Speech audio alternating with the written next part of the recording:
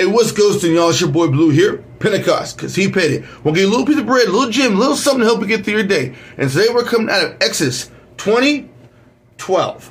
And it says this: honor, respect, obey, and care of your father and your mother, so that your days may be prolonged in the land the Lord your God gives you. It is so important that we honor and respect the fifth commandment. Your mother and father, you were not in charge of assigning your father and mother. God was. And God did it for a purpose. And he says that if you honor your father and mother, you will honor me. Remember that. Honor mom and dad.